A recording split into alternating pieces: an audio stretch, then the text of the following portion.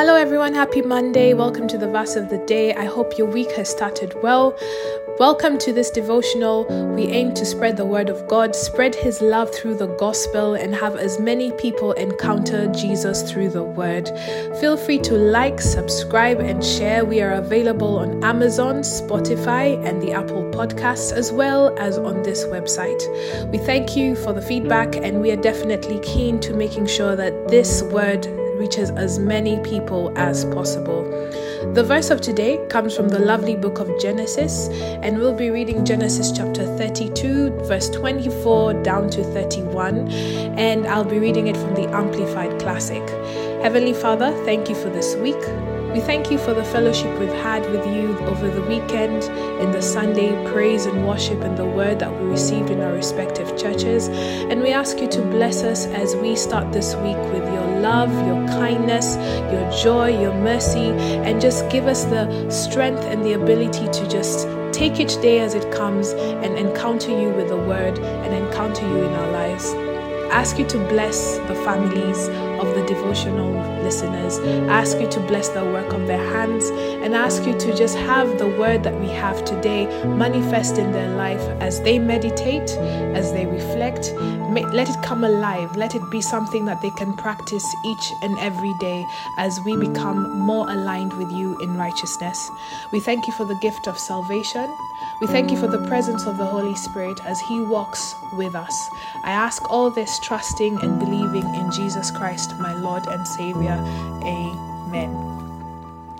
Genesis chapter 32, verse 24 down to 31, Amplified Classic Version. And it says, "And Jacob was left alone, and a man wrestled with him until daybreak. And when the man saw that he did not prevail against Jacob, he touched the hollow of his thigh, and Jacob's thigh was put out of joint as he wrestled with him. Then he said, 'Let me go, for this day is breaking.' But Jacob said, 'I will not let you go unless you declare a blessing upon me.' The man asked him, 'What's your name?' And in shock of realization, whispering, he said, 'Jacob, supplanter, schemer, trickster, swindler.' And he said, 'Your name shall be called no more Jacob, supplanter, but Israel, contender with God, for you have contended and have power with God and with men and have prevailed.' Then Jacob asked him, 'Tell me, I pray you, what in contrast is your name?' But he said, 'Why is it that you ask my name?' And the angel of God declared a blessing on Jacob there. And Jacob called the name of the place Peniel, the face of God, saying, 'For I have seen God face to face, and my life is spared and not snatched away.' And as he passed Peniel, the sun rose upon him, and he was limping because of his thigh." This is a powerful scripture. This is one of the most powerful similitudes that lots of people in the faith, pastors, prophets, apostles, and Bible study teachers talk about when it comes to encountering God. The God of Jacob. Jacob wrestled God. I always ask myself, are you ready to wrestle God? Are you ready to wrestle God?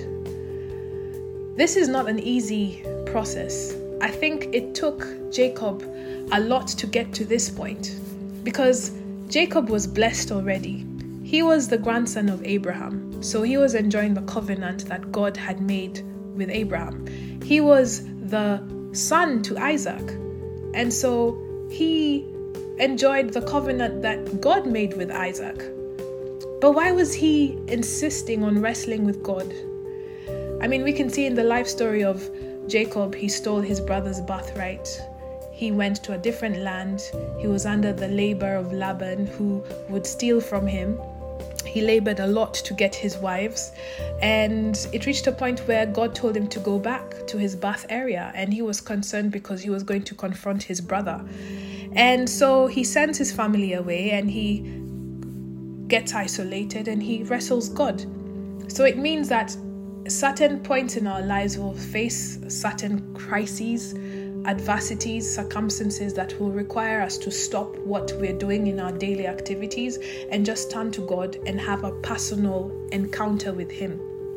And Jacob, however blessed, mentioned that he was a swindler, a trickster, a supplanter, and clearly he exposed himself.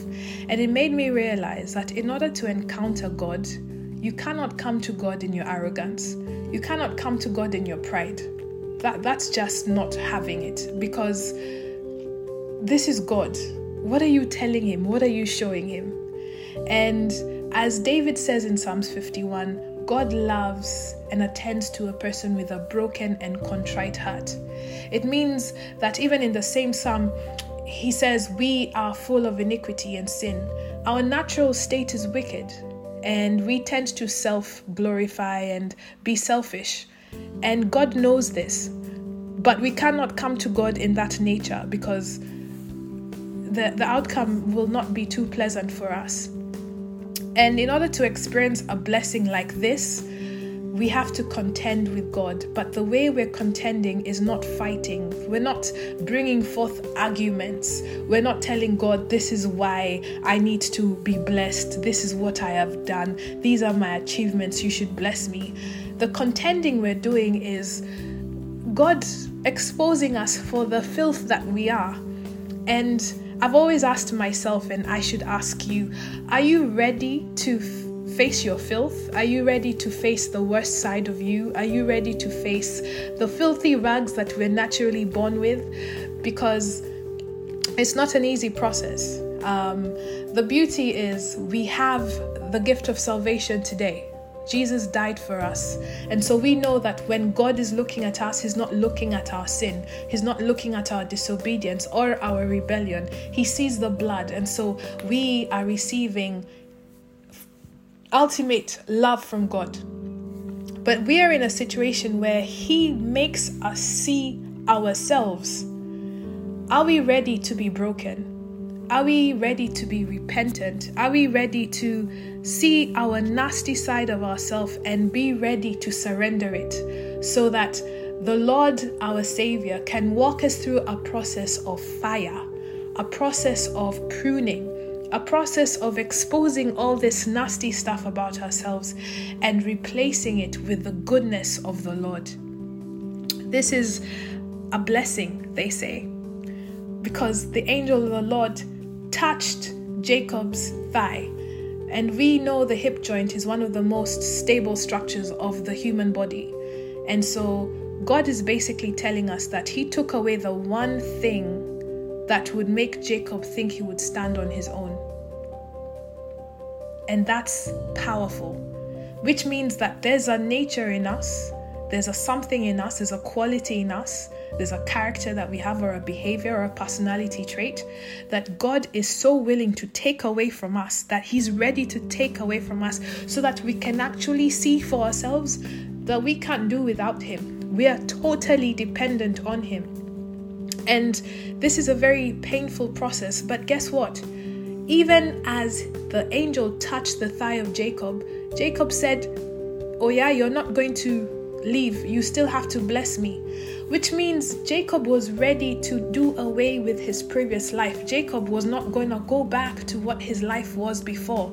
And this is very critical for us to learn, that when we are having such an encounter with God, we must be clearly sure and ready and convinced and knowing that we can't be the person that we once were. And that's why when God asks for Jacob and his name, He says, I am the supplanter, I am the trickster, I am the swindler. And then God goes on to say, you will no longer be called Jacob, but Israel. For you have contended with God. That means you've allowed God to expose you for who you are, make you weak, broken, put you in pieces, and He's brought you back and given you power. And the kind of power you have, you can prevail with men. And we go on to see how Jacob was blessed, how the people of Israel were blessed, his descendants were blessed, to the point now it's the God of Israel. Are we ready to wrestle with God? Because we can do it that way. And when we do it that way, we go through the fire, we go through the pain, but the blessing that comes with it is great and mighty. And when you walk down these streets and you do things that are for the glory of God, they'll know it's not you. They will definitely say that's God in you. There's another way to look at it. You can be the rebellious, disobedient person and come with your arrogant self and wrestle God, And you know what? God will let you win. He won't bless you, but he'll let you win. He'll say, okay, I have a will for you. You don't want to follow this will. You're wrestling me to have your way. Okay, I've sent people to you, to talk to you, to guide you. I've given you the word. I've given you shepherds after my own heart to make you understand the word. I've given you opportunities to pray and just have a moment to have illumination with the power of the Holy Spirit to see what I'm trying to tell you. But you want to stick to your way. God lets that happen. And we think we've won the wrestle at that point. We don't really win, and God really doesn't lose, but he lets us be. And when he lets us be, everything we sow, we reap. That means we'll face the consequences to every single action. And the actions that we take are so detrimental to our lives that we just crumble. And guess who's waiting for such moments? Satan. Because that's what he wants. He wants the arrogance. He wants the pride. He wants the I know it all. I'm that great. I'm that good. He wants people to say, it's because of me that this happened. It's because of me that so and so is like this. That's what he wants. And that's what you're wrestling God with. And when you go on with that attitude, when you go on with that behavior of I know it all, my ways are greater than God's ways, which is not in the word. My thoughts are greater than God's thoughts, which is definitely not in the word. And when we face that, Satan builds it up and makes it so wonderful. And in the blowing up of everything, he's in the rear view mirror, laughing at you saying, well, just bask in your mediocrity. We have to avoid such wrestles. We have to focus on the wrestles that yield power with God, that yield the blessings of God, that yield the graces of God and allows us to prevail among men. So we have a lot of thinking to do today, because blessings sometimes, or probably most of the time, do not just come automatically. Some come as a result of covenants, some come as a result of decrees, some come as a result of mercy and the love of God. But there's certain blessings that we need where God has no line where he says, I'll make an exception. There's some blessings where he'll say, we will wrestle and you will contend with me. I will expose you.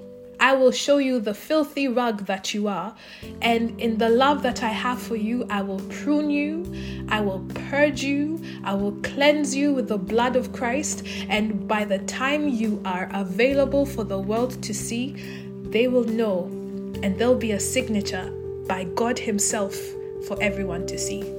I pray this happens to you. It's a very difficult process, but look at Jacob and look at his end result. Look at Mary and look at her end result. Look at Joseph and look at her end result. His end result. Look at Esther and look at her end result. Sometimes we just have to go through that fire. But this is your saving grace. God is not so harsh like that. There is his love. There is his mercy. There is the word. There is Jesus Christ himself. There is the Holy Spirit to walk you through this process. And there is just support, destiny helpers who will enable you, motivate you, cry with you, pray for you. That's what we call the love of God. I pray that you're able to wrestle with God the right way. Have a lovely Monday. God bless you.